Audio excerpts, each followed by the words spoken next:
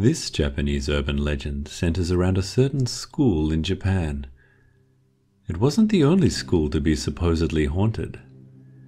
The reason being that there was a time when Japan needed more schools, but had nowhere to construct them due to the limited amount of land available, so they decided it would be best to build them over ancient and forgotten old cemeteries. Soon enough, rumors started to arise that those schools were haunted. At this school in particular, people claim that if you venture onto the grounds at midnight, on the 15th day of the month, there's a definite chance that you'll see and hear weird and unsettling things. For example, it was claimed that the statue at the front of the building would follow you with its eyes. The number of steps to the main doors would change, and the list of odd things gets stranger and more horrific as it goes on. In this specific middle school in Japan, 3 boys and a girl decided to investigate whether or not the rumors were true. Michiko, Shinichi, Takashi, and Hiro met up at midnight near the entrance. Once they all gathered, they went up towards the school gate and jumped over it since there was a chain with a lock preventing them from entering. They safely entered the premises and strode with bravery towards the main entrance doors. They stopped at the statue on the way up to the steps and checked if it really did follow you with its eyes. As they passed by, the only thing they noticed was that it was looking to its left. What did I say? It's all just a stupid urban legend that isn't even real, Shinichi proclaimed. We still have to check some other parts of the legend, so don't say it isn't real yet, Hiro stated with amusement. He had been looking forward to this day for a while. He was a big fan of urban legends, and he wasn't going to miss his chance to live through one. I doubt it, said Takashi. You do know urban legends aren't real, right? Don't crush his dreams just because you're scared, Michiko snapped back. They all then turned and made their way further onto the school grounds. The next thing was the steps that led to the main entrance. It said that when you go back down, the number of steps should change. They walked up and counted 13. They walked down the steps, and to Hiro's disappointment, it was still 13. Looks like that one isn't true either, Michiko shrugged as they all approached the door that would give them access to the inside of the school. Let's not give up hope yet, Hiro muttered. Shinichi groaned in annoyance. Why can't we just leave? We already proved 2 of them weren't real. Everything else is probably going to have the same result.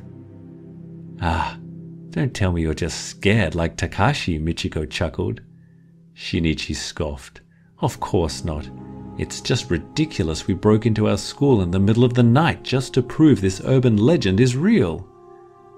While you guys argue, I'll be going inside, Hiro stated as he entered their middle school.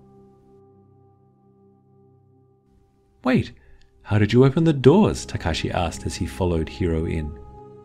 Weirdly enough, it was already open. Maybe the ghost foresaw our visit, Hiro responded.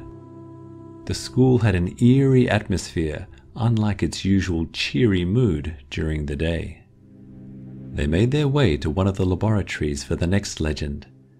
It said that if you turn on the faucet, instead of water pouring out, blood would take its place. Hiro excitedly turned on the faucet. The rest were pretty sure it was fake, but looked on in anticipation nonetheless. The only thing they saw was water rushing out like it normally would, and the disappointment that quickly filled Hiro's face. There's still one more to go, Michiko tried to keep some hope. Hiro put on a determined face. You're right. He led the way to the final part of the legend, the bathroom. The legend states that if you enter the last stall, a rope will come down from the ceiling and circle around your neck. This time, as they approached the bathroom, there was a definite feeling of tension and nervousness in the air. This was different. All those other parts of the legend were harmless, but this could potentially end someone's life. Once they finally made it, everyone seemed to stay still. Even Hiro didn't dare go inside. Michiko groaned in annoyance yet again. "I'll go, since no one seems to have the nerve. Let's just get this over with so I can go home." As she began to enter, Hiro took into account the time just to make sure she didn't take too long. It was currently 1 in the morning, but it certainly didn't feel like it, as they were all wide awake and fully alert due to the feeling of fear that had crept in over all of them. A few tense minutes passed, and Michiko finally stepped out. "What did I say? It's all just a stupid urban legend." Everyone seemed to let out a breath of relief as they figured out there's nothing paranormal going on around the school.